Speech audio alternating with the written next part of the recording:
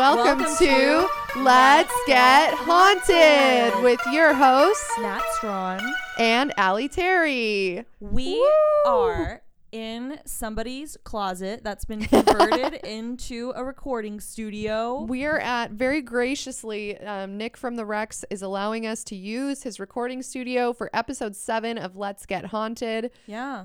It's very rock and roll. There's guitars hanging on the wall. Yeah. Guitars, red lights, a teddy bear. There was people sleeping on the couch when we came in. Had to be quiet and tiptoe around them. It's like noon. Yeah. Empty champagne bottles, a Rex All Access backstage pass. You know who's getting wrecked is me, my confidence. I'm never going to be this cool. Yeah.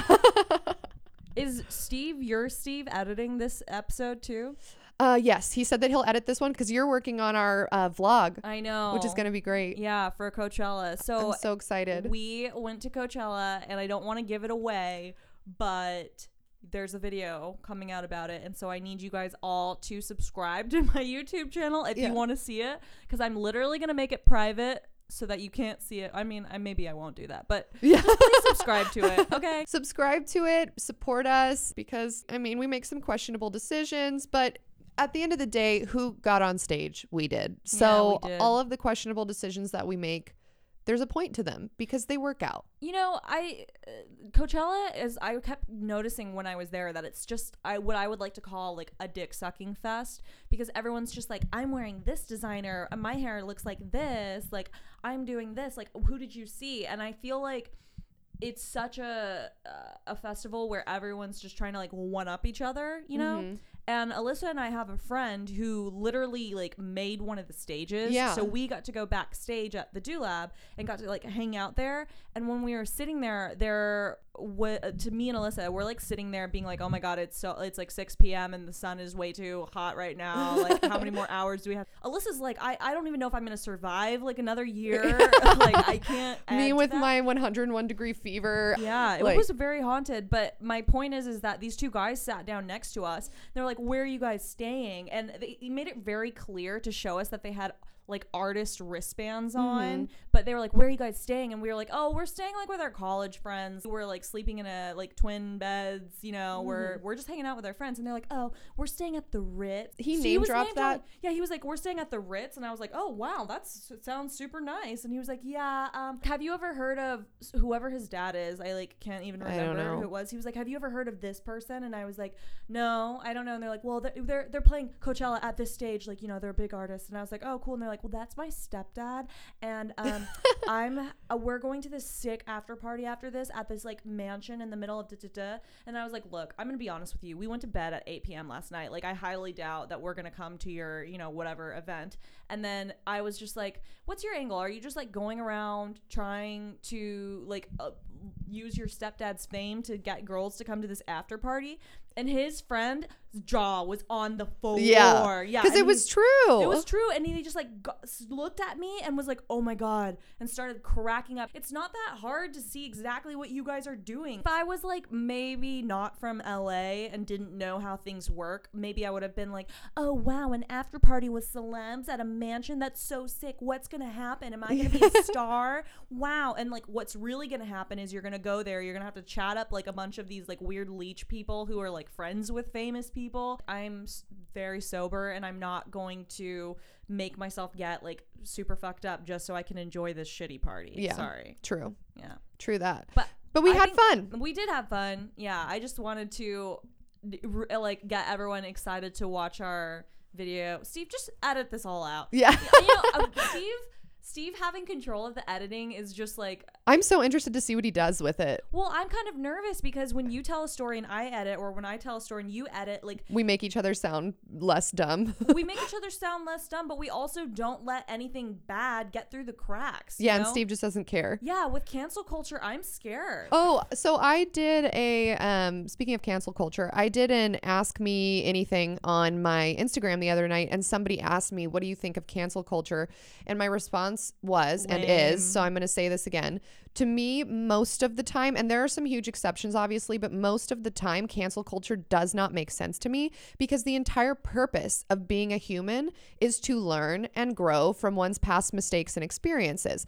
Also, does canceling someone really fix the problem? Is the second point I want to make. Is telling someone, hey, you're terrible, you don't deserve to have a platform, like, fuck you, you're an awful person because they say something ignorant.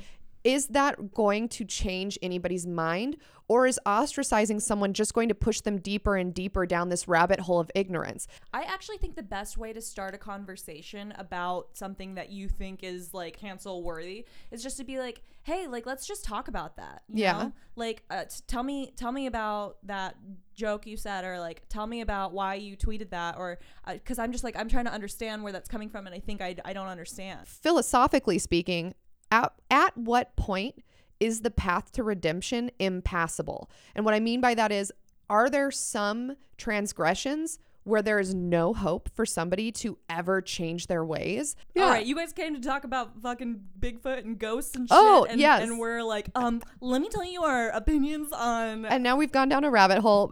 Which my story today, we're going to go down a fucking huge rabbit hole. So everyone needs to strap in. Claustrophobia, so that makes me nervous, but I'm just down. Close your eyes as you sink deeper into the conspiracy that we'll be discussing today. But prior to that, I did want to say thank you so much to everyone who came to the live show. Oh yeah, yeah, we had so much fun. Yes, someone made us ornaments, which was super sweet. Yes. Yeah, and like, you guys are really, really, really cool. And we met so many of you that are in the Discord server.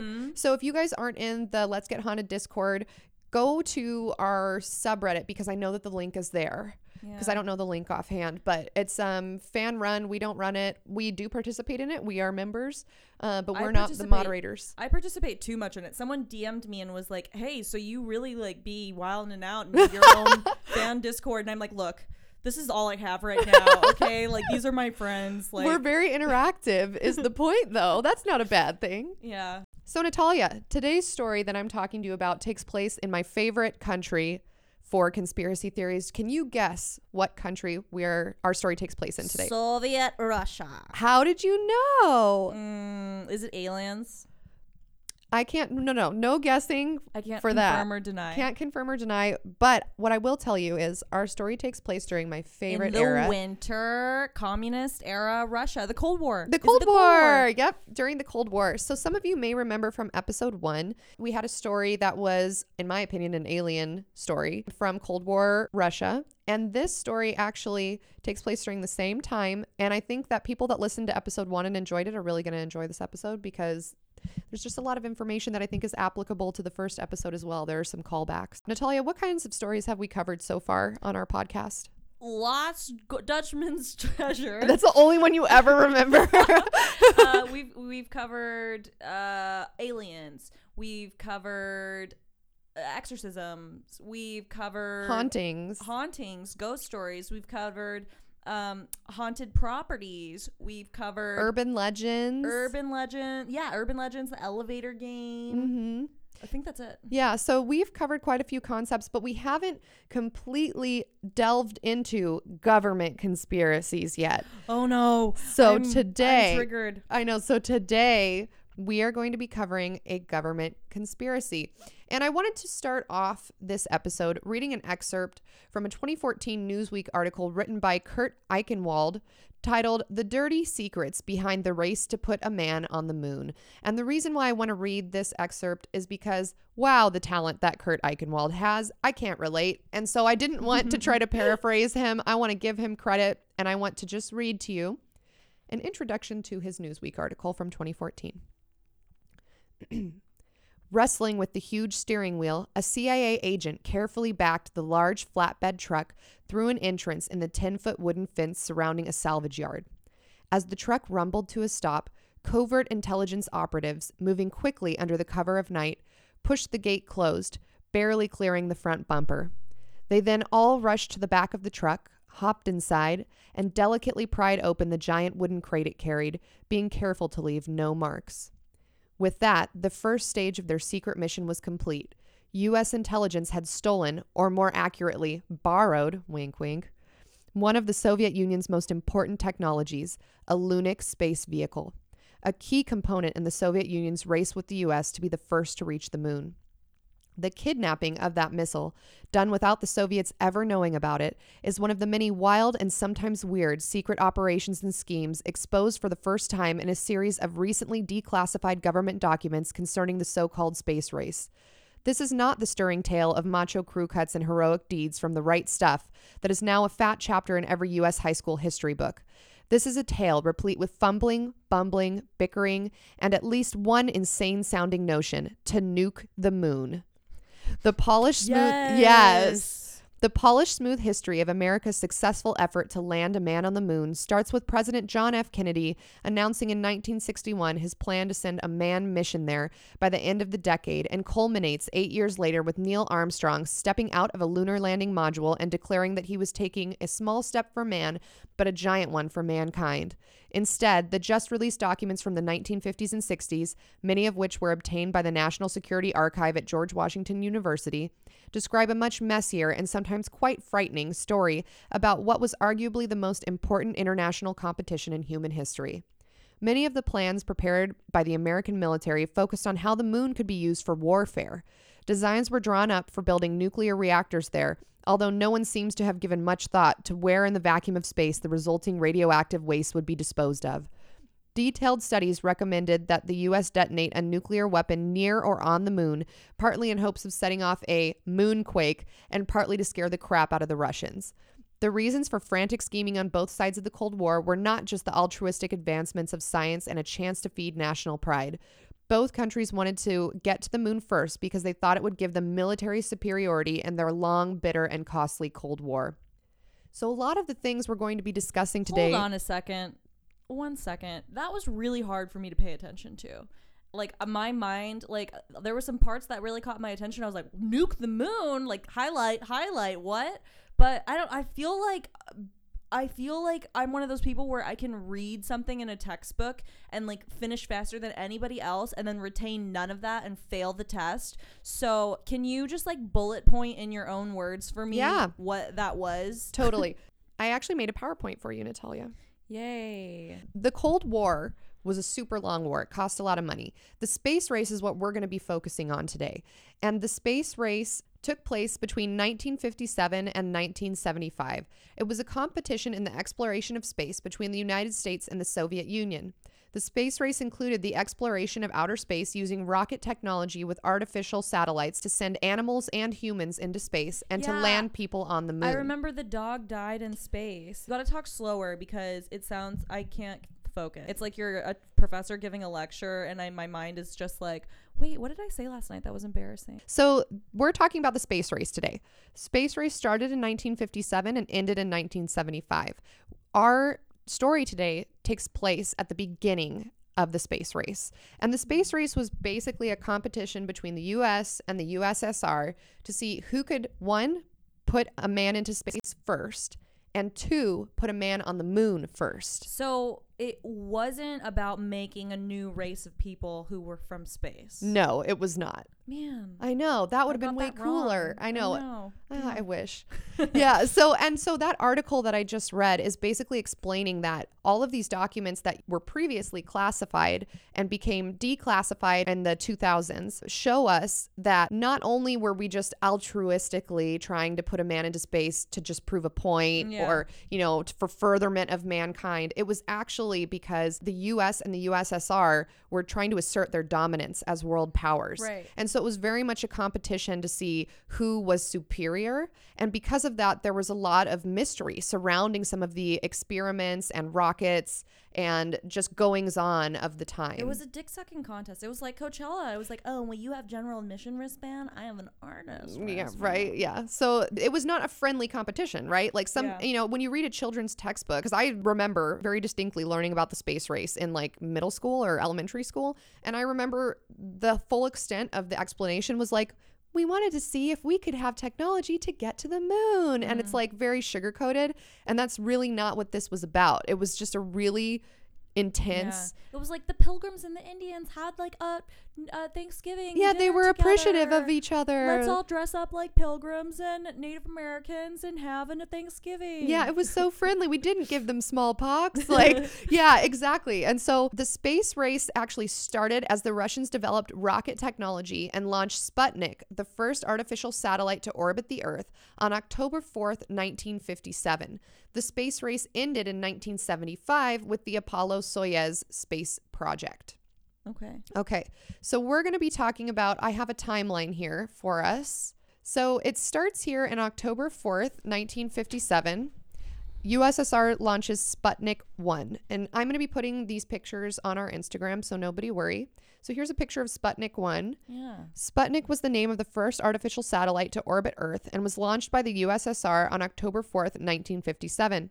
The word Sputnik means fellow wanderer in Russian, but has become synonymous with satellite in modern Russian.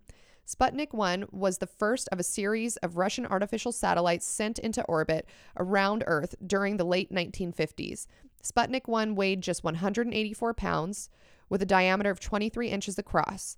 Sputnik 1 terrified the American public as the satellite made an orbit every 96 minutes and became a constant reminder and a symbol of Soviet space supremacy. Sputnik 1 was in orbit around the Earth for 3 months, after which time it burned up in the atmosphere. Wow, Sputnik 1 literally going to outer space and I can't get a text back. Right. So yeah, Sputnik 1 going into outer space with less technology than our iPhones. Before humans went into space, one of the prevailing theories of the perils of spaceflight was that humans might not be able to survive long periods of weightlessness. For several years, there had been serious debate among scientists about the effects of prolonged weightlessness.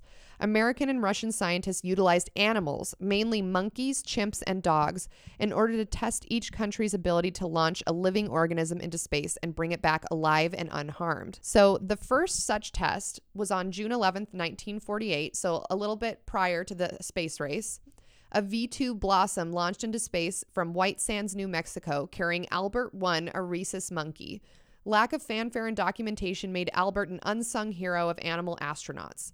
On June 14th, 1949... That's my birthday! Oh, yeah! June 14th? On June 14th, 1949, a second V-2 flight carrying a live Air Force Aeromedical Laboratory monkey, Albert II, attained an altitude of 83 miles. The monkey died on impact. Yeah, that's great. Thank you. I will remember that for the rest of my life. That it happened on your birthday. On August 31st, 1950, another V-2 was launched and carried an anesthetized mouse that was photographed in flight and did not survive impact.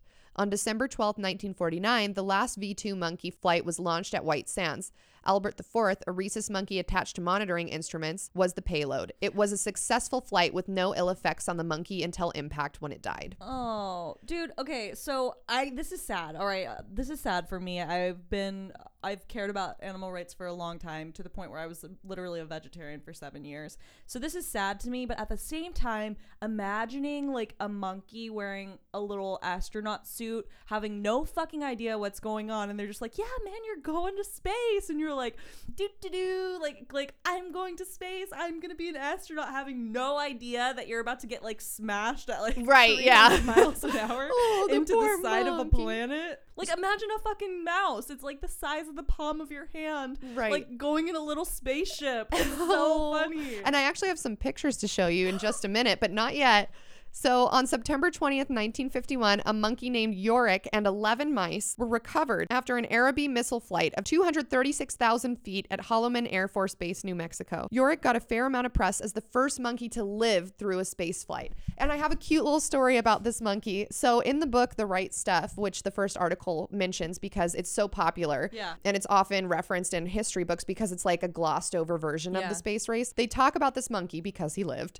And apparently when the monkey was recovered from his spacecraft, he had PTSD. Well, they thought he was going to have PTSD, and they open it up and they're expecting him to be like all agitated and screaming. When they open it up, the monkey is just standing there in the middle of the spacecraft with his arms crossed, looking super bored. Dude, he was probably so pissed off. Yeah. He was like, you know what, my entire life you guys have like given me like the banana and then like given me water, and like, you know, I take your, you know, stupid shots, and I do everything I'm supposed to do, and I go over here and I sat down and you guys gave me me snacks, having no idea what was going to happen. You sent my ass into orbit. Yeah, like what the fuck was that, you assholes? Yeah. Now you open up my spacecraft as if I'm just supposed to be fine with it. And so they open it up and he's like, the monkey's refusing to look at them and he's just pissed off with his arms crossed standing there. And finally someone pulls out an apple and the monkey doesn't even look at them, just reaches out, takes the apple and takes a bite and is just standing there super angry inside the spacecraft, like bored. That's so amazing. I know, I love it. That would literally be me. I would be like, wow, you guys did not care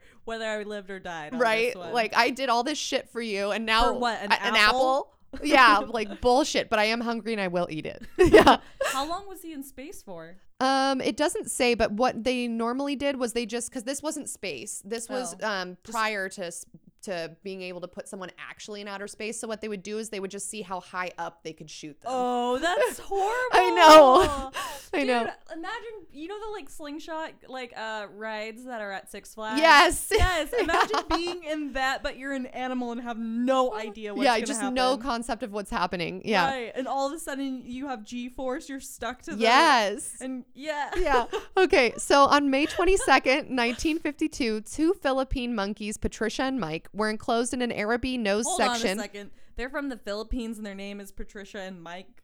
Gentrification, if I ever heard of it. Come on, guys. Were enclosed in an Araby nose section at Holloman Air Force Base. Patricia was placed in a seated position and Mike in a prone position to determine the differences in the effects of rapid acceleration.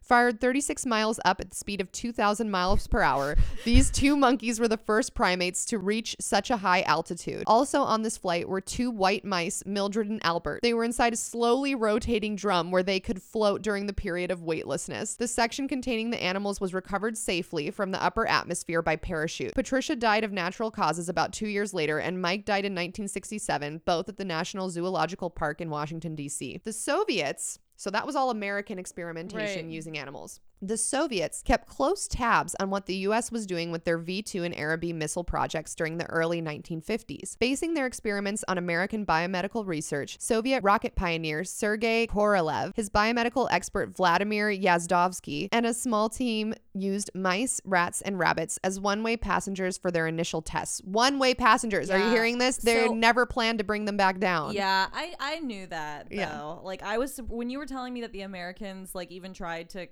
get them back, I was like, why? That's so expensive. Well, but I guess my point is, so the difference, if you believe in animal rights, both are fucked up, right? Okay. Right.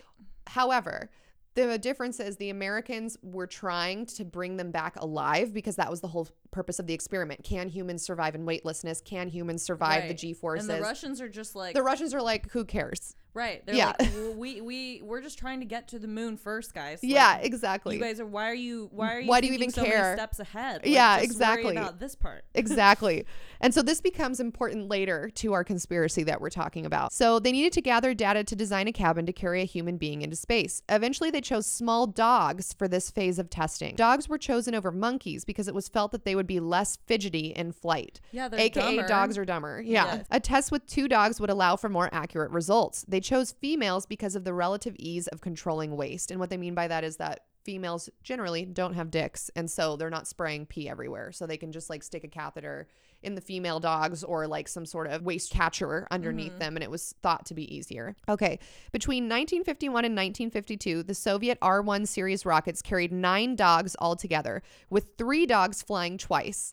Each flight carried a pair of dogs in hermetically sealed containers that were recovered by parachute. Of these early space-bound hounds, a few have been remembered by name. On August 15th, 1951, Dezik and Saigan were launched. These 2 were the first canine suborbital astronauts. They were successfully retrieved. In early September 1951, Dezik and Lisa were launched. This second early Russian dog flight was unsuccessful. The dogs died, but a data recorder survived. Shortly afterwards, Smelaya and Malishka were launched. Smelaya ran off the day before the launch. The crew was worried that wolves that lived nearby would eat her. She returned a day later and the test flight resumed successfully. Can you imagine? You're just a dog. You're like, I don't want to go to outer space. I'm tired of these experiments. I'm running away. Then you realize that you're running away in an area with a bunch of wolves. Yeah. And so you're like, I guess I have to come back. My chances of survival are better in outer space. Gonna go to space now. Right. Yeah. Yeah. Okay. The 4th test launch. Or was it like, am I good enough to go to space? Yeah. She's finding herself. Everyone's expecting me to go to space. I haven't trained for this. I don't know what's going on. Yeah. And I'm like running away, and it's like she has a montage of like her like building a shelter for her to survive in, like fighting off a wolf, and it's like, I'm that hero. I'm ready for space. It's a coming of age moment for her in a teen movie. I am good enough to go to space. I fought off the wolves. I built a shelter. The 4th test launch was a failure with 2 dog fatalities. However, in the same month, the 5th test launch of 2 dogs was successful. On September 15th, 1951, the 6th of 2 dog launches occurred. One of the 2 dogs, Bobik, escaped and a replacement was found near the local canteen. She was a mutt and given the name Zib, the Russian acronym for Substitute for Missing Dog Bobik.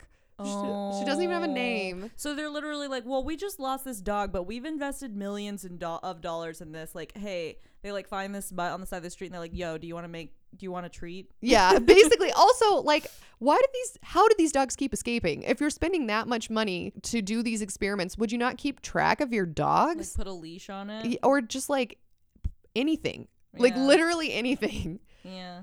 The 2 dogs reached 100 kilometers and returned successfully. Other dogs associated with this series of flights include Albina, Dimka, Modnista, and Kozyavka. These animals, while instrumental in paving the way to human spaceflight, were just the precursors for animals who would enter space during the official space race. So like I said, the Cold War space race lasted from 1957 until 1975 and was a competition in the exploration of space between the US and the USSR.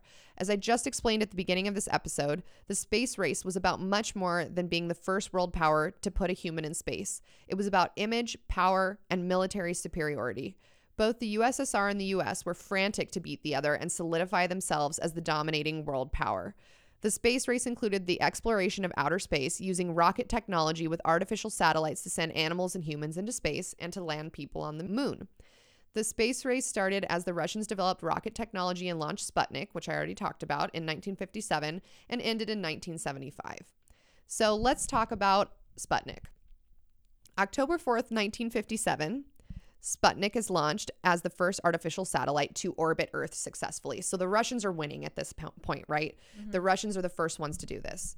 Then November 3rd, 1957, they launched Sputnik 2, and it's carrying with it a small stray dog named Laika that was found roaming the streets of Moscow. Aboard the Sputnik 2, Laika becomes the first animal to orbit the Earth.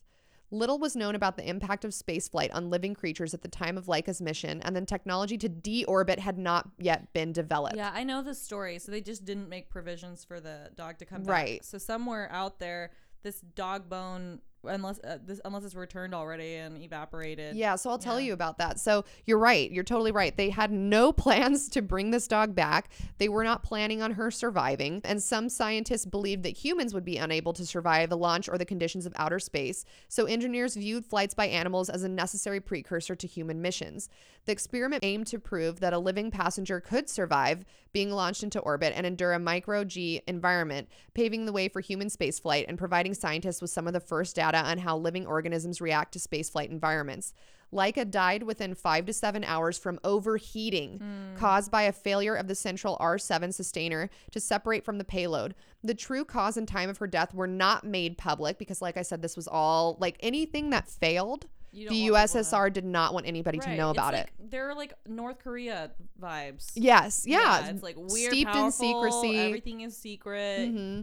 Only hear about our accomplishments, and we're going to exaggerate our accomplishments, right? Right. So in 2002, when a bunch of documents were declassified, prior to that, they reported that she died on day 6 via a humane euthanization prior to her oxygen running out. No, it did not happen on day 6. It was not a humane euthanization. What really happened is their thermal regulator did not work, and she overheated and died within 6 hours. I want to show you what Laika looked like because she's such a sweetheart. It's a Jack Russell Terrier, isn't it? I've seen this photo. I think what you're going to show me. It's a very popular meme photo. Here we have Laika. Yeah. Yes, I've seen. Look at this. Look how happy she is in her little... This is prior to going into space, obviously. She does not know. My brain is so ruined from the internet that I'm like just seeing all these pictures of her and my mind is just like, we're going on a trip on our favorite rocket ship, flying through the night. You know that song? No. But I love it. It's a popular Vine TikTok song. But look at her. Here she is in her little spacecraft prior to going up. She's so happy. She's smiling. And then here she is all sealed in. And she's like, wait, what's happening? Yeah. And then she dies 6 hours after being launched. And in recent times, I think people in Russia have sort of realized that this was fucked up. And so now they have a monument to her. And they also put her on a stamp. Oh. Okay. Laika. On 11th of April 2008, Russian officials unveiled a monument to Laika. A small monument in her honor was built near the military research facility in Moscow that prepared Laika's flight to space. It portrayed a dog standing on top of a rocket. She also appears in the monument to the conquerors of space in Moscow. Over 5 months later, after 2,570 orbits, Sputnik 2 with the corpse of Laika disintegrated during re-entry on the 14th of April, 1958. Sick. That is so morbid to think about. I know. I like it. Okay. January 31st, 1958. Explorer 1, the first American satellite to reach orbit, is launched in the U.S. It was developed under the U.S. Army's Jupiter project and carried scientific equipment that led to the discovery of the Van Allen radiation belt. A Van Allen radiation belt is a zone of energetically charged particles, most of which originate from solar winds, that are captured by and held around a planet by that planet's magnetic field. Earth has 2 such belts. Yeah, that's where you can see the lights, the Balto lights. I think people call them the Northern Lights. Oh, is that the same thing? Lights. Yeah. So the Earth has like a magnetic force, right? And then the charged particles from the sun go over the poles and make that light show, because there's basically the way that the Earth is charged is on the poles. If you like saw a photo of it, the magnetic field like is really thin there. So here's a diagram showing the Van Allen radiation belts. Yeah. So the Northern Lights are in the places right here. Like up the interesting. top and the bottom. Then on March 5th, 1958, Explorer 2 is launched in the U.S. but fails to reach orbit. Then March 17th, 1958, the Vanguard 1 satellite is launched by the U.S. and it continues to function for 3 years. May 15th, 1958, the USSR launches Sputnik 3. October 11th, 1958, the U.S. launches the Pioneer 1 to a height of 70,700 miles. January 2nd, 1959, the USSR launches the Luna 1. The Luna 1 becomes the first man-made object to leave geocentric orbit and the first man-made object to orbit the sun when it accidentally overshoots the moon.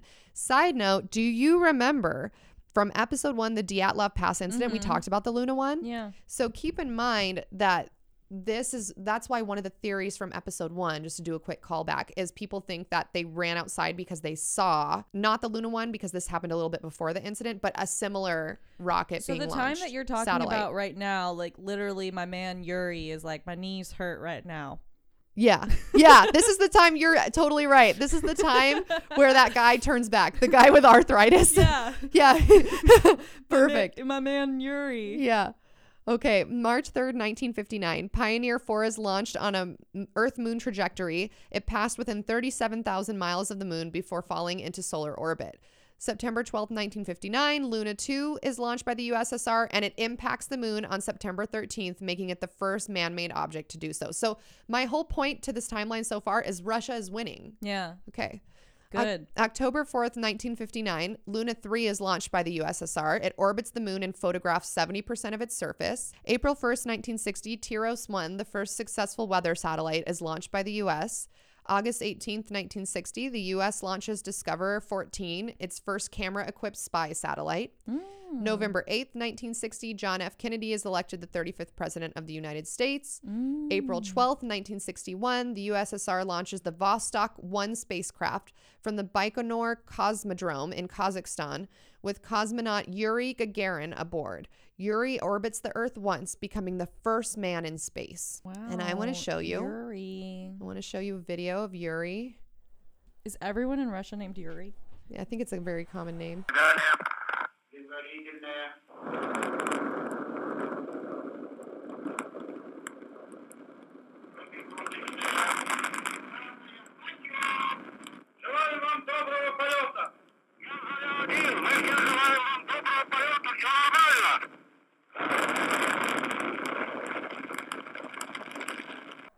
Wow, it's so slow to launch. I mean, I know it's going pretty fast, I'm sure, but...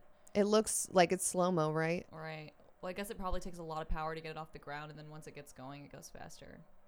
And so Yuri is just like in that like little tip of that thing, just like, I hope I don't die. Yeah, for real. So I know you're terrified of flying. Would Yes. you rather be the man in an unmanned spacecraft that's going up to the moon, or have to fly your own airplane here on Earth to your safety?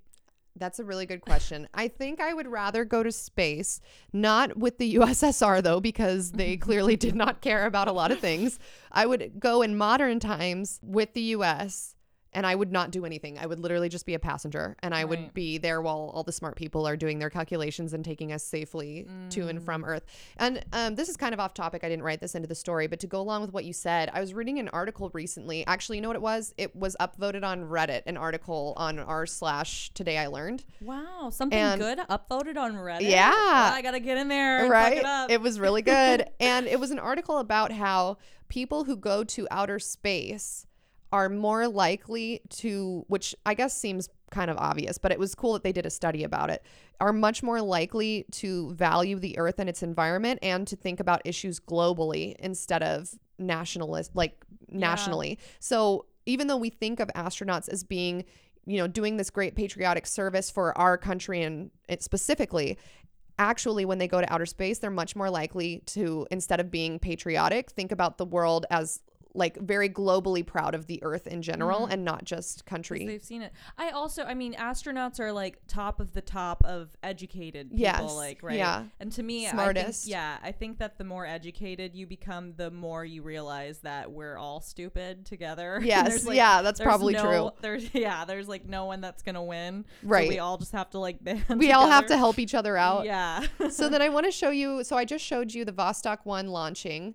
Now I just want to show you what Yuri looked like inside of the Vostok 1. I can imagine as a male astronaut in Russia, you're like, I'm probably going to die, but like if I make it, I'm just going to have so much pussy for the rest of my life. Exactly. That's why they're smiling so big. So there he is being strapped in. Yeah, he's hot, nut. And then here he is. It's taking off. Here he is inside as it's taking off because they had cameras all throughout, obviously. Yeah, the G-force. Yeah, he's got so much force on him. And these early spacecrafts too, something I want to point out that's also relevant to our story is these early prototypes, the astronauts actually didn't do anything. They had no ability to fly the craft. They had no ability to bring it down. It was all controlled from the land. So they were literally only inside the craft to be in outer space. Back? No, to say that they were in outer space. Oh, wow. Everything was actually being controlled down below. So you really had to put a lot of faith into your flight crew that are on the ground helping you, mission control that are helping you get down and up. That's crazy. I know. I don't think I trust anybody enough to be able to do that. That's literally the only reason you do it is for the notoriety, I guess. Exactly. And so I want to show you some photos of Yuri. What do you think? Very you hot. think he's hot? Yeah. Yes. I mean, astronauts in general are pretty hot. I mean, great smile. To me, it's all about the smile. Yes. Yeah. And he looks like he's just so stoked. Yeah, to be going to space. He looks very wholesome. Wait, but that last one, slay. Yeah, so look at he's smizing. He's giving us some side eye there. Yeah, Tyra would be proud. Okay, so Russia being the first country to put a human in space was obviously a huge deal. It set the tone globally for Russia to declare their supremacy and to solidify their place in history as one of the most powerful world leaders on Earth. Yuri Gagarin became a national hero of the Soviet Union and Eastern Bloc and a worldwide celebrity. Newspapers around the globe published his biography and details of his flight. Moscow and other cities in the Soviet Union held mass demonstrations, the scale of which was only second to World War II victory parades. Wow. Gagarin was escorted in a long motorcade of high-ranking officials through the street of Moscow to the Kremlin, where in a lavish ceremony he was awarded the title of Hero of the Soviet Union. Gagarin embarked upon a world tour, visiting England, Italy, Germany, Canada, Brazil, Japan, Egypt, and Finland to promote the Soviet Union's accomplishment of putting the first human in space. His meteoric rise to fame made him into a Russian rock star with groupies and fans around the globe. Oh, I knew it. So he was the first man in space, and he completed a little over one orbit of the Earth on 12th of April, 1961. They brought him back down successfully. He survived. We have pictures, video footage, verification that he survived. He became this huge rock star celebrity for being the first person to be put into space. And it was even more impressive because it was successful. It was their first time putting a human in space around the globe, and he came back successfully. He was so famous that he went on these tours that I just talked about. Like, he was talking about how great the USSR is. And actually, he was married. And a funny story is that he quote married. Yeah. He went on a vacation. This is sort of off topic, but I thought it was funny. One of the stories about him is he went on a vacation to Sochi. And he was on a yacht and had some sort of yachting accident, and he got rescued and was being checked up on in the hospital, and he met this nurse there. And the nurse was very attractive, and she was like super starstruck by him because it's Yuri Gagarin. Yeah. And apparently they went back to his hotel room, and his wife walked in on him with this nurse, and rather than just like own up to it, he chose to jump off the balcony of his hotel rather than confront his wife. And he apparently, like, he's fine. Like, he jumped off his balcony, landed on the ground, hit his head on something, and for the rest of his life just had a scar on his face because he didn't want his wife. Divorce his wife? No. So how do we know that story? I don't know, but it's like a well-known story. It's like on his biography. I mean, honestly, same. Yeah, like, right? Because you could still get out of it. Right. And actually, he ended up saying that going to space, while he was like very grateful for it, actually ended up ruining his life in a lot of ways because he didn't know how to deal with the fame. Yeah. And a lot of his photo opportunities and video opportunities that he was forced to go on for this promotional tour of the world for the supremacy of the USSR involved him having to drink, because everywhere he'd go, people want to buy him drinks, or his appearance is supposed to be at a bar. And so he kind of became a little bit of an alcoholic, and then had all of these women troubles, is what his biography says. And so it's sort of sad, but I mean, very big guy. Like, he went to space, first man to go to space. That's amazing. Okay, now begins our conspiracy. But what if he was a dog? What if, Natalia, Yuri Gagarin wasn't actually the first man in space after all? What if there were others before Yuri erased from the history books by the Russian government for failing to return from orbit alive? 100% believe it. Okay. At the height of the space race, and let me tell you what there's a few prongs to this conspiracy theory. One of the main catalysts to this conspiracy theory, or one of the main things that people cite, is at the height of the space race, there were many listening stations that had been set up around the world to listen in on American and Russian space program transmissions. These listening stations ranged from formal national stations set up by different countries' governments to informal stations set up by private citizen hobbyists around the world. One such private station was set up by two brothers named Achille and Giovanni Battista Giudica Cordelia in Turin, Italy. Yeah, I know these people. Yes. So they're sort of infamous now, and they're still living. Yeah.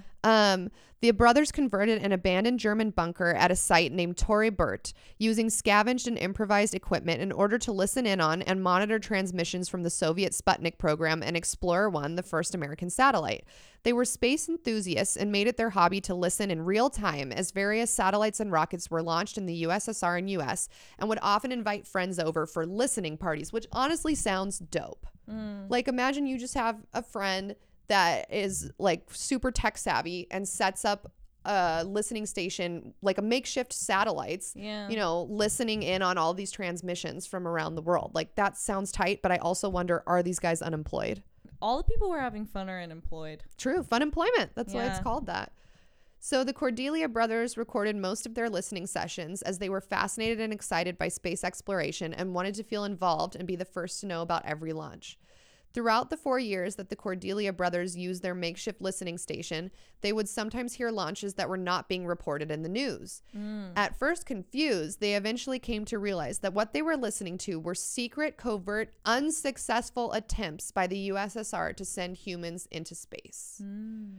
In all, the Giudica Cordelia brothers released 9 recordings they made in their bunker over a period of 4 years. Okay, first recording. May 1960, almost a full year before Yuri Gagarin becomes the quote-unquote first man in space, the brothers record a manned spacecraft reporting that it's going off course. November 28th, 1960, about 5 months before Yuri Gagarin's launch, the brothers record a faint SOS Morse code signal that seems to be moving away from Earth's orbit. February 2nd, 1961, 2 months before Yuri Gagarin's launch, a cosmonaut is audibly recorded suffocating to death. And what they record is a failing heartbeat and breathing slowly slowing down.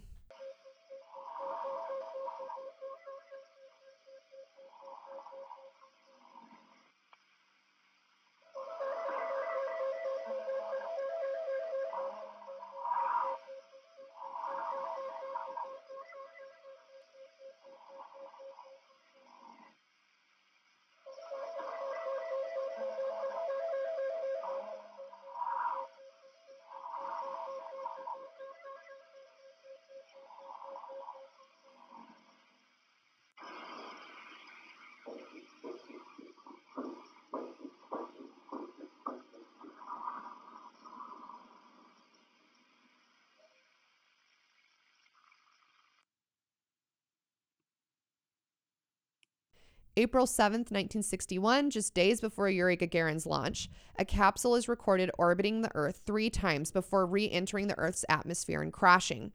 And the conspiracy theorists say that this person that crashed is Vladimir Ilyushin and that he crashed in China.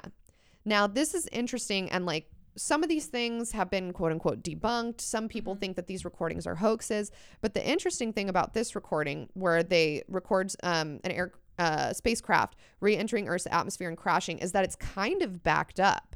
Because when a lot of these documents were declassified, this guy really existed, Vladimir Ilyushin. I'm going to tell you a little bit about him real quick. Vladimir Ilyushin is the son of one of the Soviets' best-known aircraft designers, Sergei Ilyushin. During the 1960s, Sergei Ilyushin was a politically powerful figure, a deputy leader of the Soviet Supreme, and the recipient of 3 medals as Hero of the Soviet Union. His son, Vladimir, was the most distinguished of Soviet test pilots. In 1959, he set the world altitude record when he reached 30,000 meters in his Sukhoi-9 jet fighter. In 1960, he received the Hero of the Soviet Union medal for his high altitude and high-speed test flights. Ilyushin did not at first join the cosmonaut corps. He was not a part of the team that was pictured in a 1959 photo reportage published in the popular magazine Ogonyak. At the time, he was concentrating his efforts on gaining the world altitude record. Soon, he realized that his record would pale when compared with the achievement of reaching Earth orbit. Perhaps because of his father's considerable political clout, Vladimir Ilyushin was allowed to join the original cosmonauts a year after their group was originally formed.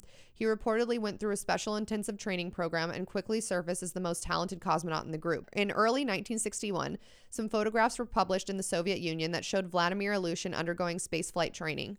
One of his colleagues had been launched into space in secret in February 2nd, 1961, according to this conspiracy theory. Something went wrong during the early part of that flight, and the pilot became unconscious. Unable to return to Earth before the beginning of the second orbit and forced to remain in space until the 17th orbit in order to avoid a forced landing on foreign soil, the cosmonaut perished in space. Vladimir Ilyushin was scheduled for the following flight. The fault having apparently been rectified, his capsule named Rossiya was launched in the morning of April 7th, 1961. It's reported that once again, something in the capsule went wrong. Before completion of the first orbit, the pilot stopped responding to radio calls from mission control. Ilyushin had lost consciousness, and a tragic repeat of the February mission was unfolding. Due to the high profile of the pilot, it was decided to attempt an emergency landing during the third orbit. As a consequence, Rossiya would touch down in mainland China, a communist country, but with strained relationships with Moscow at that time. The normal procedure for the Vostok landing called for ejection of the pilot from the capsule at about 20,000 feet, with the pilot touching down hanging from his own parachute. Being unconscious, Vladimir was unable to eject from Rossiya and sustained very serious injuries when the capsule hit the ground. He was badly hurt but alive, gaining the honor of being the first man to return alive from orbit, but this is secret.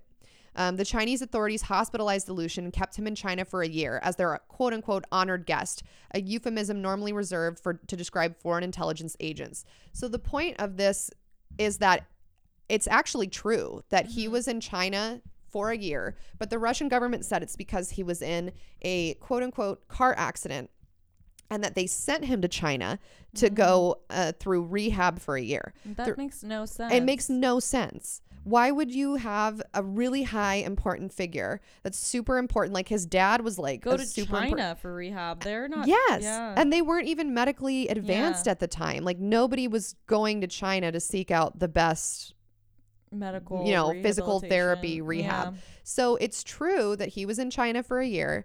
It's true that he had some type of really severe injury. The formal documents say he was in a car crash and both of his legs were broken.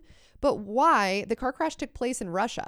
Why would you then ship him off in a critical condition to China to go through 1 year of rehab? Like they're just really bad liars. Yeah. Why not just say he's in rehab here in Russia? Right, exactly. Why does he have to be in China? And why would he be in China in the first place? So that kind of gives some credence to this conspiracy theory, especially these basement listeners. Yeah, especially because he was a confirmed cosmonaut. Okay. Cosmonaut confirmed. Right. So on May 5th, 1961, a few weeks after Yuri's successful launch, the Cordelia brothers have a recording of an orbiting spacecraft making an appeal for help after going out of control. And I'm going to play the audio.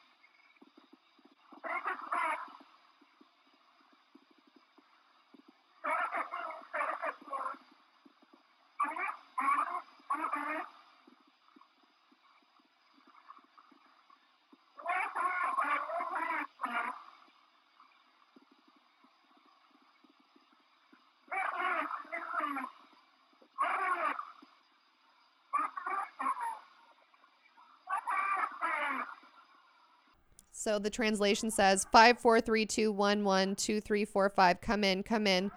Listen, listen, come in, talk to me. I am hot, I am hot. What? 45? What? 50? Yes, yes. Breathing, breathing. Oxygen, I am hot. This is dangerous. Should I transmit? What? Our transmission begins now. I feel hot. They're panicking. I can see a flame. I feel hot. Am I going to crash?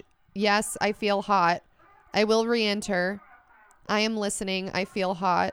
See, I could never be an astronaut because I would be like, you guys, I'm gonna fucking die. I'm hot. Right. So 3 days after this recording was made in late May of 1961, the official Soviet news agency announced a failed re-entry of a satellite the size of a bus. So we know that there was something in space, but they were saying it was unmanned. Oh, it sounds like it was manned. Right. And so people who believe these recordings and believe the Cordelia brothers say that this is proof that this was a manned flight. Now, the opposite end of this conspiracy theory is people who are actually Russian that listen to this recording say that this person does not have a Russian accent. So they're speaking Russian, but it's a foreign accent. And people debate like what kind of accent it was. That's too, just hearing it or seeing the translation. If I'm thinking this is a Russian astronaut, right? So this is somebody who's trained in dealing with anything, like any kind of problems. Are they going to respond that way? And are they going to say, I feel hot over and over and over again? You would think, because when we hear Mayday calls of people in modern times, it's very like I don't know, it's like very formal or yeah, it's very disciplined. It's like, okay, these are my coordinates right now, we lost an engine, we're going down here, right? It's not like I think I'm gonna die, I'm freaking out, right? And then so that's why some people say no, there's no way that this could be true, like this is a faked recording. But then so now we're bouncing back to the conspiracy side. So as I said, their Cosmodrome was based in Kazakhstan. And so some people think that because they knew that this was going to be an unsuccessful, no way to get this person back alive sort of test flight, that they put someone from Kazakhstan that had limited training into this craft just in order to see if it would work. So the astronaut that went up was from Kazakhstan? Is one of the theories, yeah. Was a foreign person, someone that... I believe that. Yeah, I think that that's an interesting side to the conspiracy theory. Because why would they want to risk more loss of Russian life if they know that some of these are not going to be successful? So that to me is interesting. Okay, October 1961... the Cordelia brothers have a recording of a cosmonaut losing control of his spacecraft, which veers off into deep space, which is honestly my nightmare. Yeah. So that would be someone that literally is just floating through space until they run out of oxygen. Yeah. That's scary. Okay. November 1962, they have a recording of a space capsule misjudging re-entry and bouncing off the Earth's atmosphere and out into space. I thought for sure that could be proven to be a hoax, because like, how do you bounce off the Earth's atmosphere? Turns out I'm just dumb and you can do that. And the way that they explain it online is, think about like skipping a stone across the surface of water. If you skip the stone at a deep enough angle, it's not going to skip, right? It's just going to go straight in. Right. Well, because the gravity, you have to escape the gravity of Earth. So orbiting is basically you're just falling forever. Yeah. I learned about this in astronomy, because when you're orbiting, you're just keeping enough velocity to avoid the Earth's like gravitational pull. So if you get too close, and you don't have enough velocity, the Earth's gravitational pull is just going to pull you in. Right. Yeah. So in this theory, the person didn't come in at the right trajectory and just bounced off and out into deep space. So now we have two. Those two are honestly the scariest to me. Okay, and then we have April of 1964. Another cosmonaut is killed when his capsule burns up in Earth's atmosphere. That's one part of the conspiracy, is these recordings that we have. Yeah. So that all really hinges on whether or not you think the Cordelia brothers are credible. What I will say is that their recordings have been published. They actually got into a newspaper after they made them public, and they went on a TV show and were able to win some sort of contest and able to tour the U.S. NASA facility in the 60s. So I wonder, like, would the U.S. agree to let these guys tour a facility if they thought they were just crackpots spewing conspiracy theories? I don't know. Yeah. I don't know. I don't know either. So then we have the erased from pictures conspiracy that you were talking about. So this is not a conspiracy either. This is proven fact that there were cosmonauts that were erased from Russian history books. And military officials. Just anyone who didn't like agree with what was being said. Yeah, totally. Yeah. So one of the people that was erased, his name is Grigory Nelyubov. And he was one of the original 20 Soviet cosmonauts who was dismissed from the Soviet space program in 1963 for drunken disorderly conduct. His existence in the program was kept secret until the advent of Soviet glasnost in the late 1980s. He committed suicide February 18th, 1966, just 3 years after he was dismissed from the cosmonaut program because he was so shamed. So in these pictures that we can see of all of the cosmonauts lined up, originally the pictures that were published in the newspaper, nobody thought anything of it. That's cancel culture. Yeah, that's cancel culture. Him. Yeah, they did. This is early cancel culture. You're right. He got drunk in public and they're like, nope, you're canceled. Nope, sorry. Yeah. So if you compare in the 1980s when stuff was declassified, and then in the 2000s stuff was further declassified, more and more documents as time went on.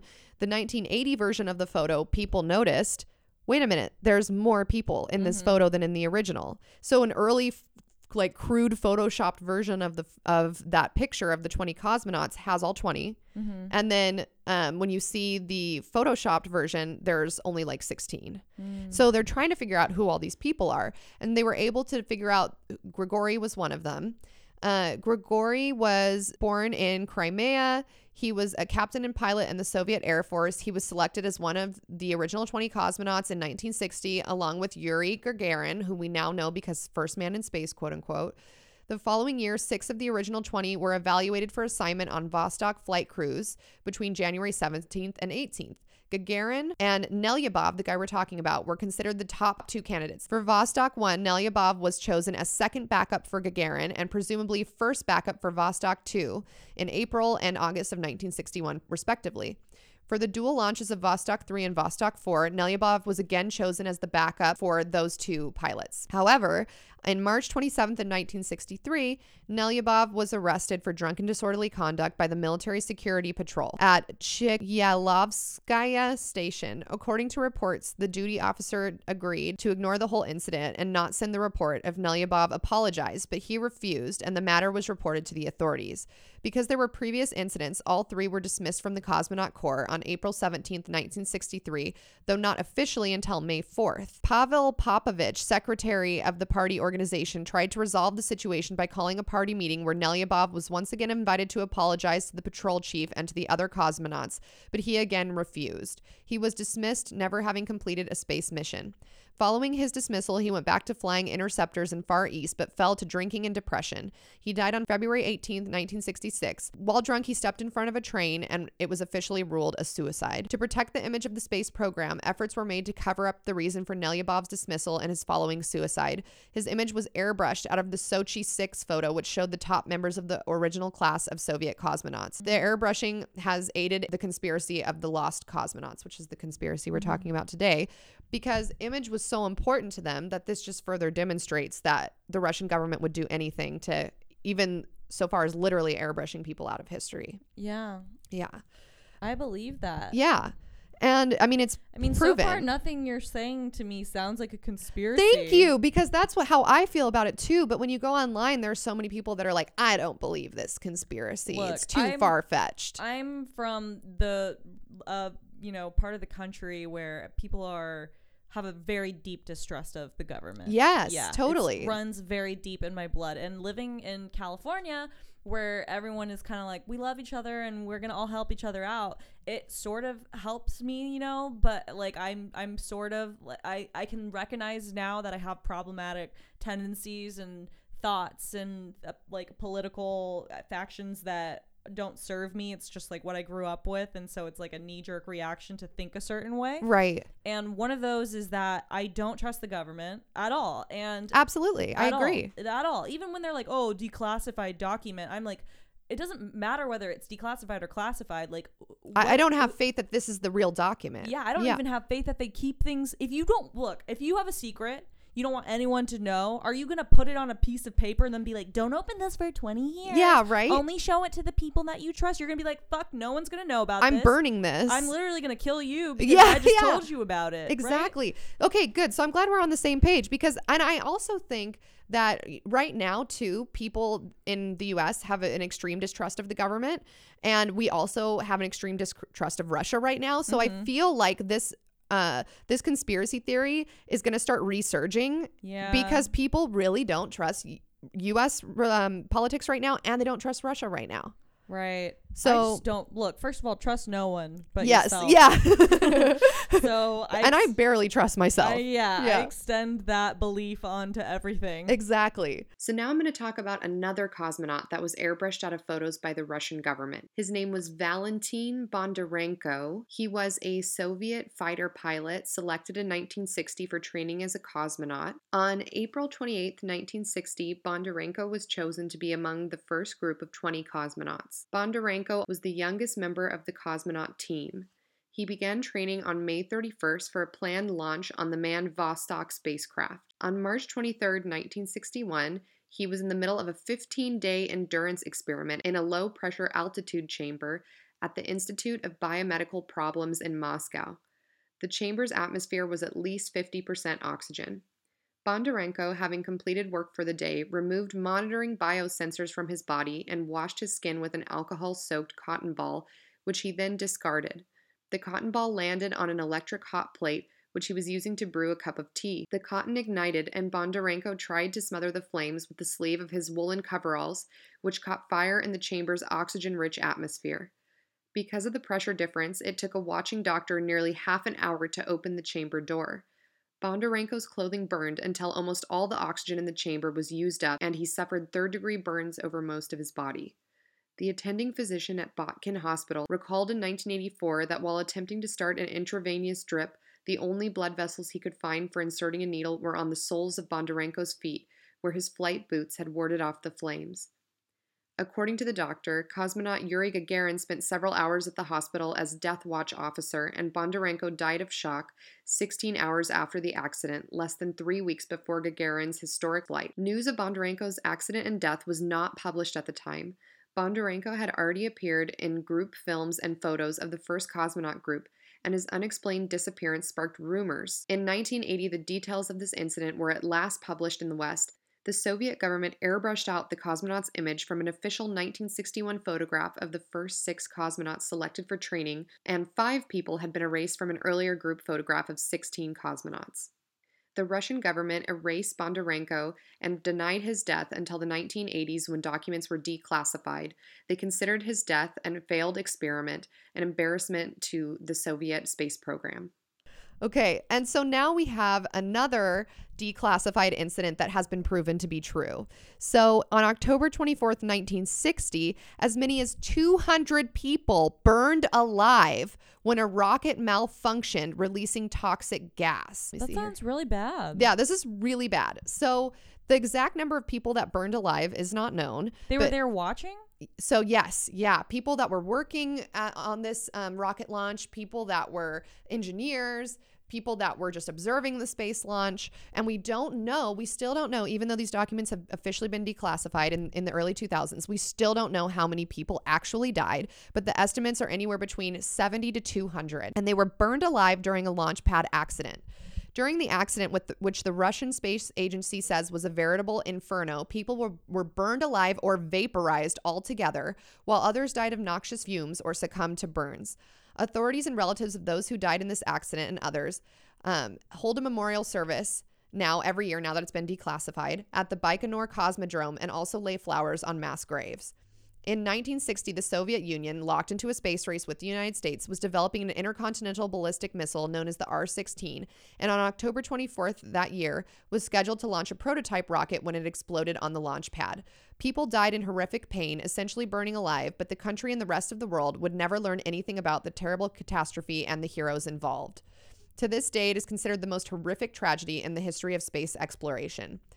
The Russian Space Agency, citing Soviet scientist Boris Chertok, says approximately 126 people died, but also note that the exact number of casualties is hard to pin down since the Russian government tried to cover it up and may range anywhere between 70 to 200 people. The testing crew accidentally initiated the second stage of the rocket, which ignited the first stage to cause the disaster. Those closest to the rocket were more or less vaporized, and many of the victims only later succumbed to their burns. Known as the Devil's Venom, the rocket fuel was so noxious that those who jumped into blast wells to escape the inferno were found asphyxiated. Okay, so basically what happened was they were launching this test rocket, and they were using this type of rocket fuel that is now no longer used for this reason. And it's basically the equivalent to what was used in the Holocaust to gas Jews. That's basically what this rocket fuel is. So already a pretty bad idea. Yeah. But the whole idea was we're going to get this rocket set up, and rocket launches happen in stages, which you already know, but maybe our listeners don't know. So basically it causes a chain reaction. Like one thing happens, which causes another thing to happen, which causes another thing to happen in order for the rocket to take off. Right. So because to escape the Earth's gravity, it's all about like controlling your weight. So after there's so much fuel that's required because you need so much energy to escape the atmosphere. So after they use up the first tank, then that huge container just falls back down to the Earth and it disintegrates. And then you go through the second one and the third one. Yeah. So it's like that way when you get to the final, that way you don't have any excess weight. And so if that were to all go off at once, you're using enough energy that it takes to get a spacecraft out into space all in one moment. Right. And on the ground. Yeah. So no, not at all. And so you explained that really well. So what happened in this incident was the second engine actually ignited first by accident. And then that caused the first one to ignite, which then caused the third one to ignite. Yeah. And so all of this noxious gas is released on the ground at once. And so the people closest to the rocket were vaporized immediately because of just the sheer heat and force of this everyone gas. Else suffocated or had like burns that they died from. Exactly. Yeah. And there are firsthand accounts because some people were inside like protected glass walls as this was happening, like far away observing. So it was the people that were actually on the ground doing the grunt work that died. And so the people that were watching from afar had to watch as people were vaporized in front of their eyes. And then the people further away on the ground tried to run.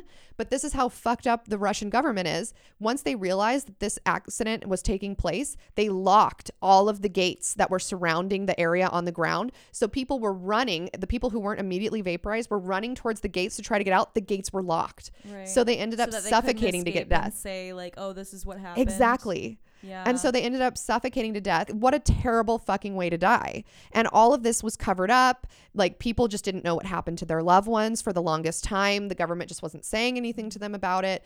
And they tried to sweep it under the rug until some of these documents were declassified. So we do know that this is a fact. This happened because this is linked to the conspiracy because it shows how secretive the government was. Yeah. And so people were saying like, linking this to the lost cosmonaut theory and saying, look at all of these other things that were covered up. And for the longest time, people were saying that never happened. If that scale of a tragedy happened, we would surely have heard about it in the news. Somebody would have come out. Well, now we know that it is true. Okay. Another thing that was proven true that goes along with the lost cosmonaut theory is that prior to putting a man into space, we were doing, and I guess not we, I should say the Russians were doing these experiments to see if people could jump out of like hot air balloons, essentially, like weather balloons, really high up in the stratosphere, jump out, and could they survive in parachute? Like the Red Bull guy. Yeah, like the Red Bull guy. Yeah. That guy's fucking tight. So they were just trying to see like how high up can we go in these pressurized suits and jump out and live. Okay. So there were 3 people that were that are confirmed that were hired to do these jumps. First one jumps out and survives. Second one jumps out and dies. And they tried to cover up his death. How did he die? He hit his head on the balloon platform before jumping, and it depressurized his suit and he exploded inside his suit. And the government also tried to cover that up. That is so graphic. Yes. So the government tried to cover up that this man jumped out of a hot air balloon, hit his head on the side of the platform, suit depressurizes, and he explodes. This is like Final Destination deaths. Yes. These are so terrible, these deaths. And it sort of does a disservice to all these people that lost their lives in the name of space exploration and these animals that lost their lives, because none of this was ever talked about until documents were declassified. Okay, so I wanted to show you this picture of someone who's been photoshopped out. Oh, yeah. So this is proven, like these are actual documents. Wow. And it was actually released. The Russian government is like me as like a 19-year-old, like Photoshop, like putting a smiley face over like someone I don't like in right. a photo of Yes. They were so petty, right? Yeah, like so petty. So someone gets in a fight and they now are photoshopped out of the history books forever. Right. Like this is like the Kardashians. Like you cannot be in the Christmas. Yeah. Photo. Or that guy who supposedly was in a car accident and broke his legs. He was photoshopped out of photos. Yeah. Why? If he was really just in a car accident, who cares? Look, if they really are doing this because they're trying to be like the most powerful country in the world and they don't want people who disagree with them or make them look bad, then they should be photoshopping in some cool people, you know? Like put Marilyn Monroe in there, put other influential people in there. Yes. Jesus was on the side of the USSR. Yeah. And he was rooting for them. Exactly. They should have released some documents that were like, it has been found that Jesus Christ actually Russian. Exactly. Yes.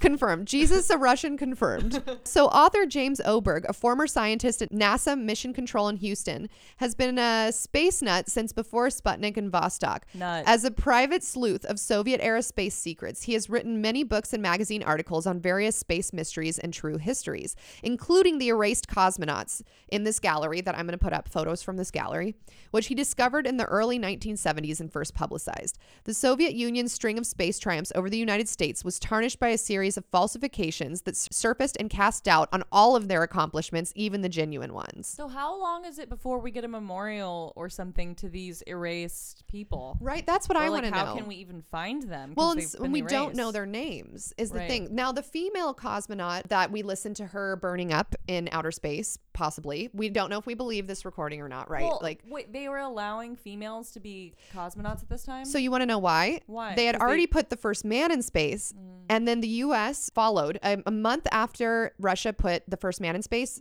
U.S. also put the first American man in space. So now the next thing that they were trying to do was put a woman in space. Oh, what a simple time. Right? We go moon, we win Earth. They put man space. We put man woman. Also space. We put man woman in space. We put dog in space. We put man in space. Now we put man woman in space. Okay, now I want to talk to you about April 24th, 1967. They're putting another cosmonaut into space on the Soyuz 1. And his name was Vladimir Komarov. So Vladimir Komarov was going into space, and he knew, according to the lore, that he was going to die. He knew that they had no way of bringing him back down, but he was afraid that if he said no, they'd kill him anyways. They would either kill him anyways, punish him, erase him from, think about the guys that were erased from history that literally committed suicide. The KGB is going on. Yes. Too. You say no to government, like that night we disappear you. Yeah. Someone knocks on your door. Right. Or you quote unquote step in front of a train while drunk and commit suicide. Exactly. Yeah. So he knew that he was going to die, most likely going to die. And he was afraid that if he didn't say yes, something bad would happen to him or his family anyway. And two, his backup would have to go into space, and it was his best friend. Oh my God, wait, this is like Pearl Harbor. I know. Why hasn't someone made a movie about this? They need to. This needs to be made into a movie. Okay, tell me the story and I'll provide dramatic backdrop. So I'm going to show you what happened to him. I'm going to play for you his final transmission. Oh. And I'm going to show you his open casket at the funeral. I'm crying. Okay, so let me play for you first his last words.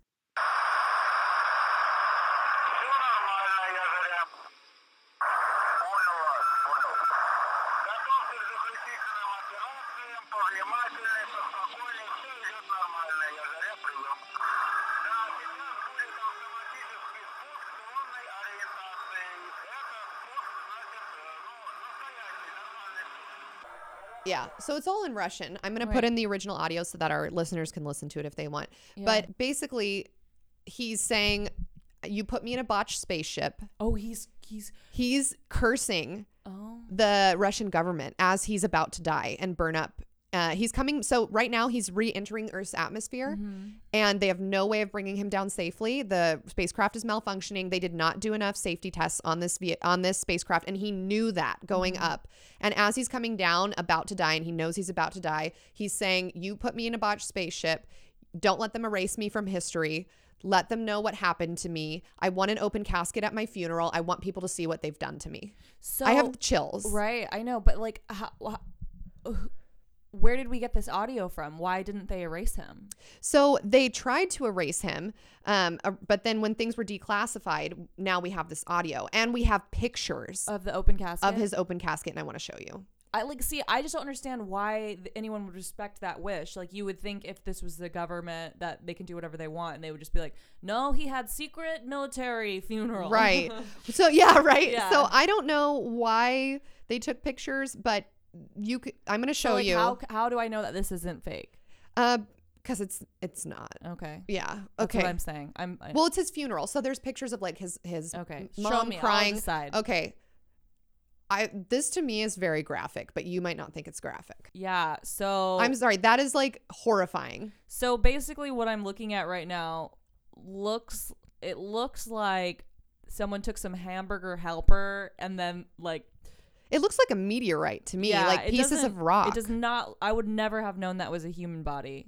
And that just like demonstrates how horrible, or the I guess better way to put it, this demonstrates to me the complete disregard for human life that the USSR had during the space race.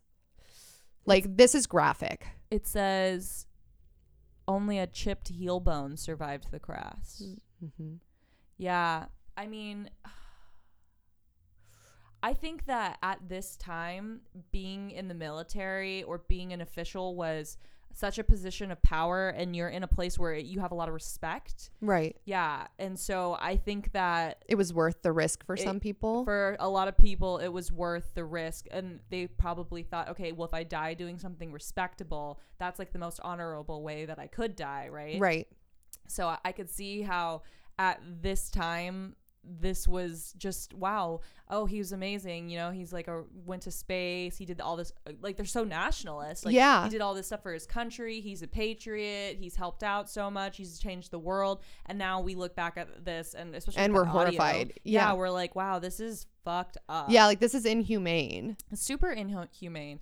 I'm just looking at the people's faces looking at that, and like, they're just, you know, like, they went home after that and like had a cigarette and like some scotch or whatever they drink. And I would have PTSD if I had to listen to this man in real time. Yeah. That I had been working with, knowing he's about to die, hearing his final words, and then I have to go to his open casket funeral and see what's left of him. How would his best friend ever live up to that? And I know, right? I have a question for you, Alyssa. Yes. You know what I'm going to ask you. Okay, you have to go. You're the first up to go to space with the North Korean government. Oh, no. They're going to send Why you. the North Koreans?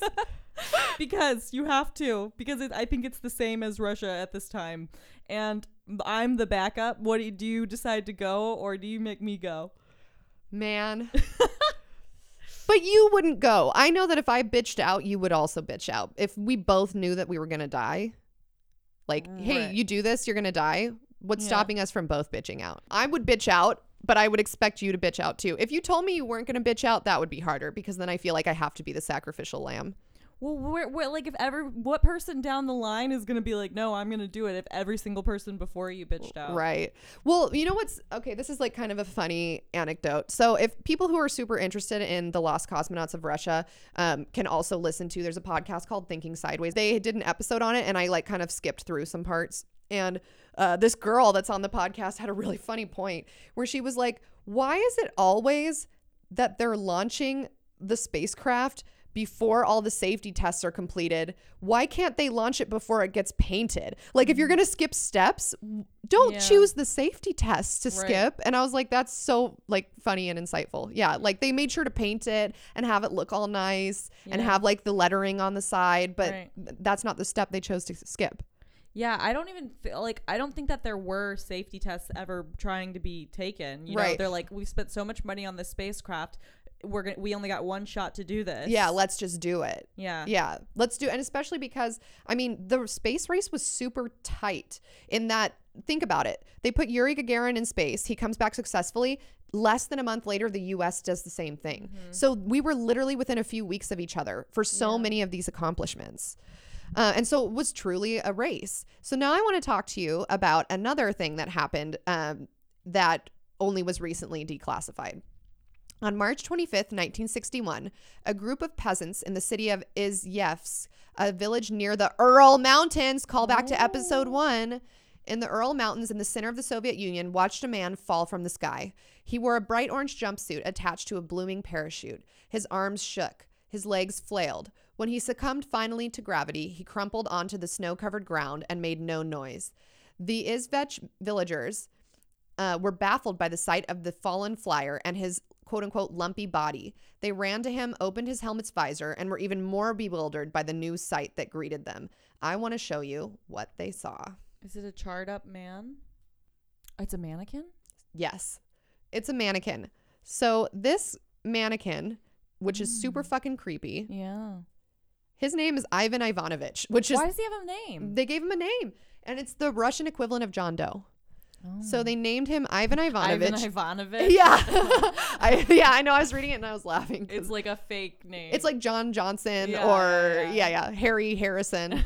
Okay. So he flew into space on Korabl Sputnik 4 on the 9th of March, 1961, accompanied by a dog named Chernushka, various reptiles, and 80 mice and guinea pigs, some of which were placed inside of his body. To test the spacecraft's communication systems, an automatic recording of a choir was placed in Ivanovich's body, and also an automated recording of a traditional Russian dish recipe. Wow. This way, That's just really funny. Like, if you were to think of anything that's going to be in a rocket, it would not be like a bunch of mice and guinea pigs, a live choir recording, exactly, and like food that's like a home like meal. Which makes me wonder, did the Russians have a sense of humor, or was this lost on them and they were just like, practical Russian, we put a recording of my wife making casserole? I think the Russians have a super dry sense of humor. So you think that they knew that this was funny? Yes. Okay, then that makes the story better. I think that the pictures you showed me of the charred remains of the guy that burned up and was like, do the open casket, like, I think that they're like trying not to laugh while they're looking at that. You think so? Yes. Okay. Yeah. Could be. So the dog named Chernushka accompanied Ivan Ivanovich, various reptiles, 80 mice and guinea pigs, some of which were placed inside his body. They have these recordings of a choir and a recipe.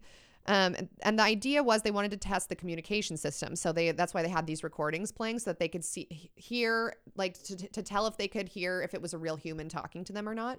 To like test that equipment. And they also wanted any listening stations who were listening in to hear the recording and understand that it was not a real person. Ivan was also used to test the landing system upon return to Earth, when he was successfully ejected from the capsule and parachuted to the ground. His second spaceflight, Korabl Sputnik 5, on the 26th of March, 1961, was similar. He was again accompanied by a dog, Zvyazdochka, and other animals. He had a recording of a choir and a recipe for cabbage soup to confuse any listeners, and he safely returned to Earth. These flights paved the way for Vostok 1, the first manned flight, unless we believe the conspiracy theories, from space on April 12th, 1961. And let me show you the doggies. So this is Ivan Ivanovich. Mm-hmm. Here's what he looks like, his little robot interior, that's playing the recordings. Yeah. Here's him in his seat. Now here's him at a space museum. He's not at the Space Museum anymore. Ross Perot bought him and has him in his house, which to me is like Who's super Ross creepy. Perot? Just like some rich guy in the U.S. Here's Chernushka. Oh wow, that last picture. Blackie. The first picture is like, good boy, I can has good time treats, and then the last one's like, me doing a bad. I know, and Chernushka lived though, so that's really? good. Yeah, Chernushka lived. Chernushka, that's so cute. And then I'm gonna show you, they had a press conference for Chernushka in 1961. See, look, that's why I think they have a humor. Yeah, let me show you. It's so fucking cute. It's Chernushka and her puppies and the box of mice having a press conference. This is the content that people subscribed for. I hope so, you guys. If you're listening to this and you're disappointed that I'm showing you the animals, I don't want you to listen to my podcast. So here they are. So there's no sound to the press conference, but there's Chernushka. That's so amazing. What a good girl. And look, they're showing like, look at this fine specimen that we will be sending to space. Like, oh, and her puppies. Yeah, those too. are her babies. They sent the babies to space too. And they all came back fine? Yeah, these ones did. So the only Russia, bold move there. You've been erasing, things. But they've been erasing people and animals that died. Right. They erased from history, and then the stuff that lived, they publish. Oh, so this was press after releases. This was after the successful flight. Yes. Okay. I thought this was before. No, because they did not. If it was unsuccessful, right? So here's the other puppy that went to space. Her name is Zvyazdochka, and or Little Star. Oh. And then Soviet Space Dog Squad. These babies. The A-Team. The A-Team, and they all lived. Just dude, that's why isn't there a band called like Soviet Space Dog Squad? Let's start one. I know, right? Okay, so Ivan Ivanovich, when he re-entered the atmosphere, he was just found by this group of villagers in the Ural Mountains.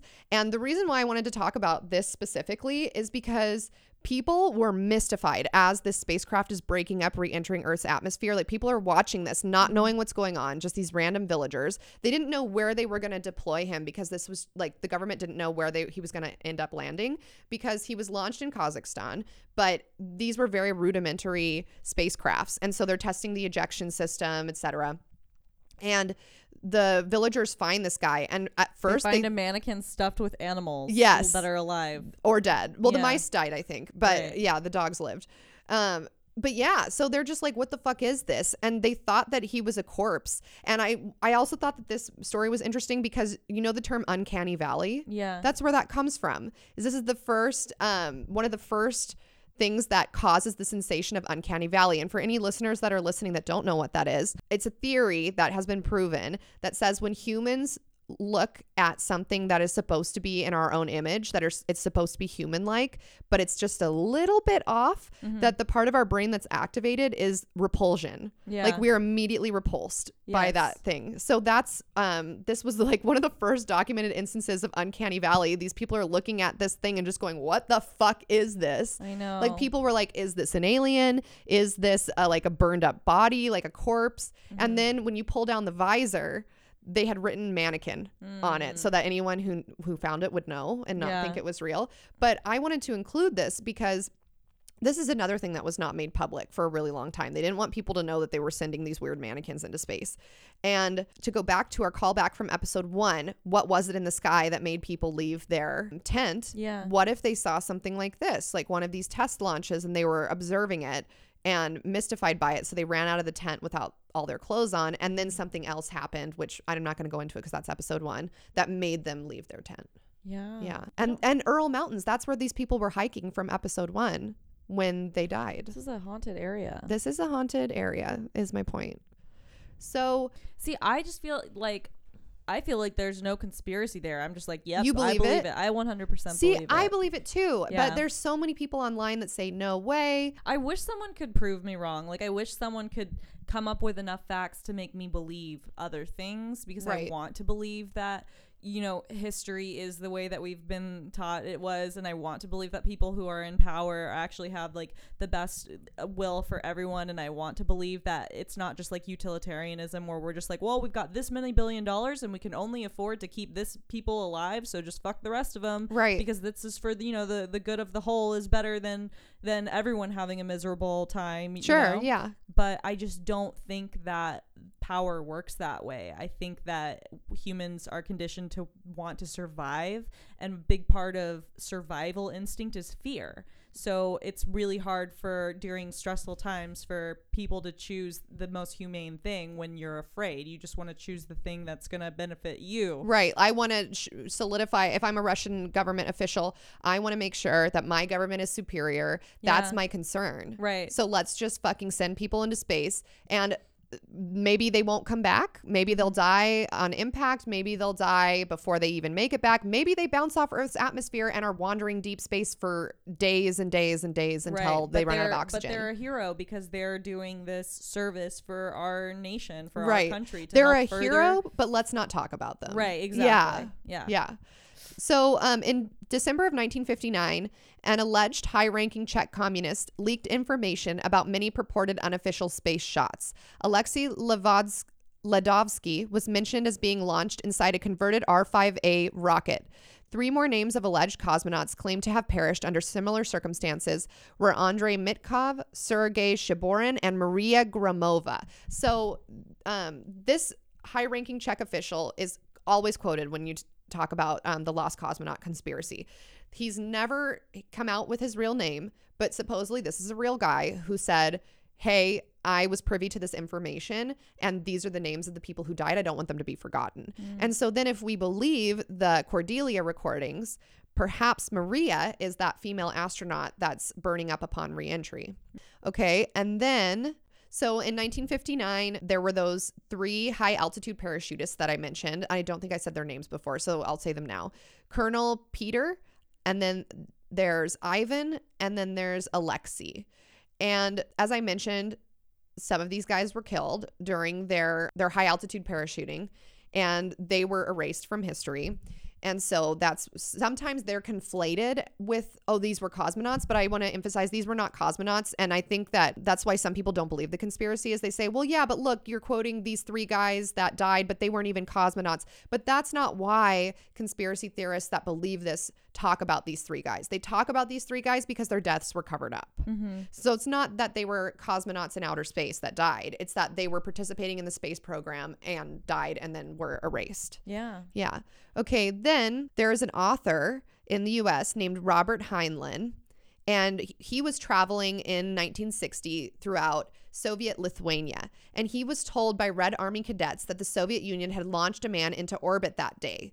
But later that same day, when he met with officials, they denied it. And apparently they were like super shocked. Like, where'd you hear that information from? No, we didn't launch anybody into space today. And this is years before Yuri was officially the first man in space. But he was told while he was touring the base, the Army base, by Red cadets that were there on duty, oh, we just launched a man into space today. So that's another point towards this is real. And then we already talked about Vladimir Ilyushin, who is the guy that is supposedly in China undergoing rehab for broken legs, but like that doesn't make any sense. And then there was another conspiracy theory called the moonshot allegations.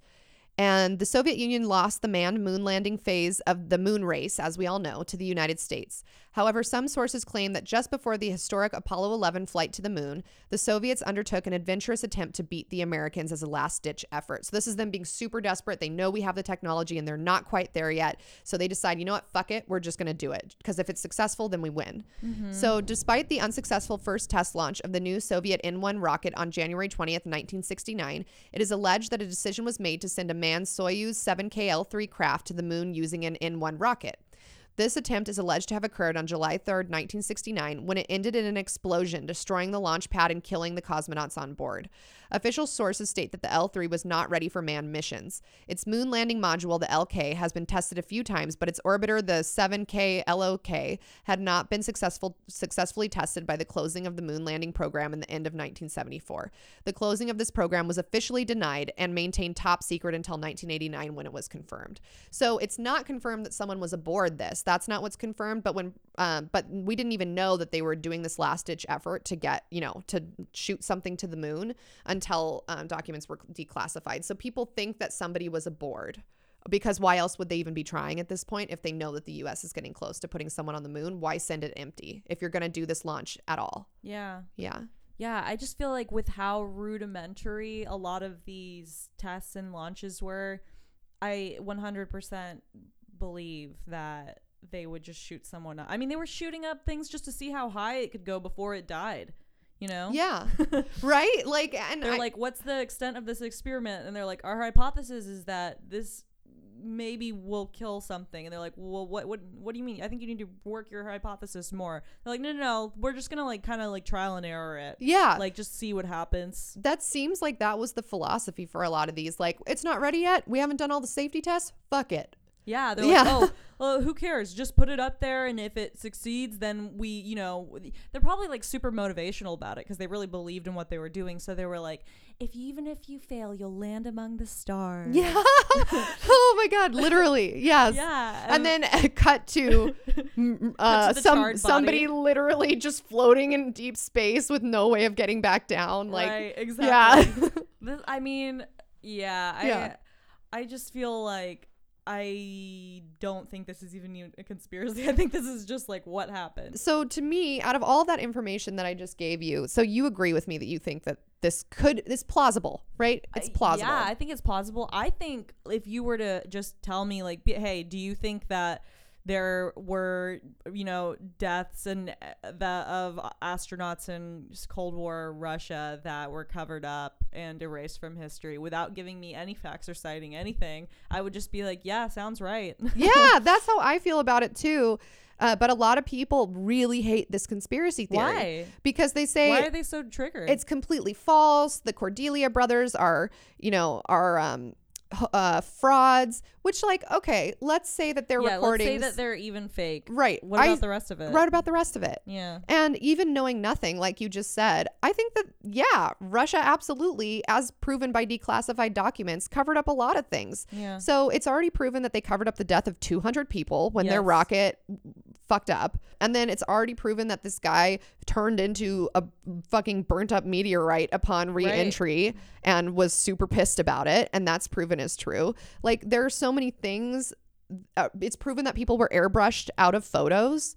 and we still don't know who all of the airbrushed out people were. It's proven that that guy that supposedly crash landed in China and was there for a year of rehab, well, while they didn't come out and admit that that's what happened, we do know he was there for a year in rehab, which is fucking weird. Yeah. Like, I don't believe it either. Yeah. So I think that there's, you know, a lot of truth to this conspiracy theory. I don't think it's unheard of for countries that are in that same like position, like to make stuff up. Like look at North Korea, how much they censor the people who live there from what's going on in the outside world. Yeah, like that's happening today. Like right now with all the technology that we have, they're still trying to cover up what's going on. Exactly. And I mean, the Chinese government is notorious for covering up things throughout history. That's especially when they look at the Olympics from whenever was that 2008 or something. 2009? Yeah, I think so. Yeah, the fake fireworks. Oh yeah, I know. Just like so many things that to me, I'm like, yeah, especially in the 60s. Where you don't have random people that are able to just go and film their own footage. Like everything is controlled by the government, who is having specific clips released to the public that are successful. The government was afraid of getting canceled. They're like everyone's going to cancel us if it comes out that we're just shooting up 50 mice into space to see what happens. Exactly. I see. That's how I feel about it too. Out of all those stories, do any of them how do you which one sticks out in your mind as being like the scariest or the creepiest? The scariest? I really don't like the one where he knew he was gonna die and he's like, you put me in a botched spaceship, like you will hear from my ghost about this. Yes, absolutely. And he's for sure haunting whoever put him in that spaceship. Which one do you think is? Okay, for me, you're gonna pick the dog, I know. No, for me the scariest one is floating off into deep space. Yeah. That is terrifying because it's not an instance of dying immediately or overheat. Like, first of all these are horrific, right? But it's not an instance where you die upon impact immediately or you die immediately upon re-entering Earth's atmosphere. You know it's going to happen. Right. It's just you floating off into deep space. With your thoughts. It's essentially being buried alive. Yes. Yeah. And you're just waiting for your oxygen to run out. Right. I know. That is the scariest to me. I fucking hate space movies because there's never been a space movie that wasn't like something malfunctioned and now we're going to die. Like, I think that, yes, like what I was saying, a huge part of being human is the survival instinct. And that is why space is so scary to us is because we are not equipped to survive there. So we have to rely on our own like engineering to be able to get through it. And it's just like the unknown. So yeah, like every fucking space movie is like, I'm running out of oxygen or like something's gonna explode. And I'm like, can't there just be a space movie that it's like, it literally just like takes place in space, but it has nothing to do with like something failing? I want Full House, but in space. Yes. Yes. I want a movie where someone goes to outer space and finds the dead floating body of a Russian cosmonaut inside of their spacecraft. Well, and so we want to hear from you guys in the SoundCloud comments. What do you guys think about the lost cosmonauts conspiracy theory? Are you on the side of me and Natalia and think that is plausible? Or are you on the side of all the killjoys on the internet that say, no, it's not plausible and the Cordelia brothers are frauds? Do you work for the government of the Russia or the United States of America? Whose side are you on? Freedom or dead dogs? Because that's what you're choosing between, and I hope you know that. That's a good one, Alyssa. Thank you. Yeah. Thank you guys for listening. Follow us on our social medias. Yes. Follow us on our Reddit, on our Discord, on our Twitter, on our Instagram. Yeah. We're everywhere, you guys. Figure it out. Yeah. Yeah.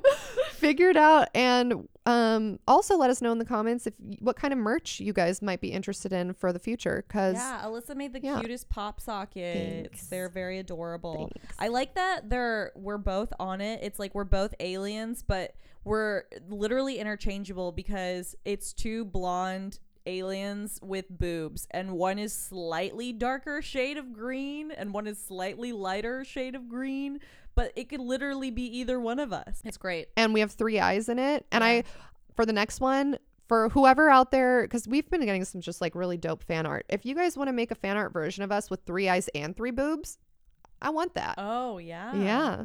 That reminds me of like, what does this girl have that you don't have? 3 tits from What's that from? Legally Blonde. Oh, yes. Yeah. Yes. Love Legally Blonde. Okay. I have to go to my improv class. Okay. So I gotta go. All right. Thank you for tuning in, you guys, and stay tuned for next episode. Bye.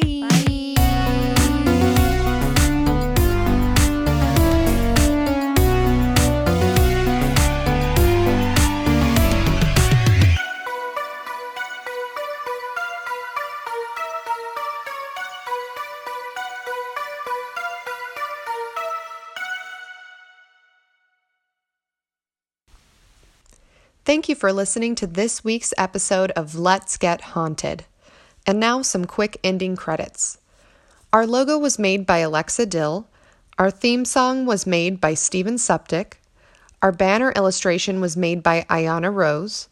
This episode is brought to you by our April donors Brent, Taylor, Mallory, Mike, Phil, Josh, Jonita, and Marcos, who says, shout out to Zoe the Turtle. Without you all, this podcast isn't possible, and we thank you so much for your patronage. If you'd like to Venmo us and support the show, you can do so by sending money to @DogMomUSA or @NatStrawn. Sources for the information found in today's episode are The Atlantic, Wikipedia, NASA, and LostCosmonauts.net. Finally, today's episode is dedicated to listener Brianna Salo, who passed away last week. Brianna was an integral part of the online community for SP7, and she will be remembered fondly. We ask you to take a moment out of your day to remember her. Thank you, and we'll see you all next episode.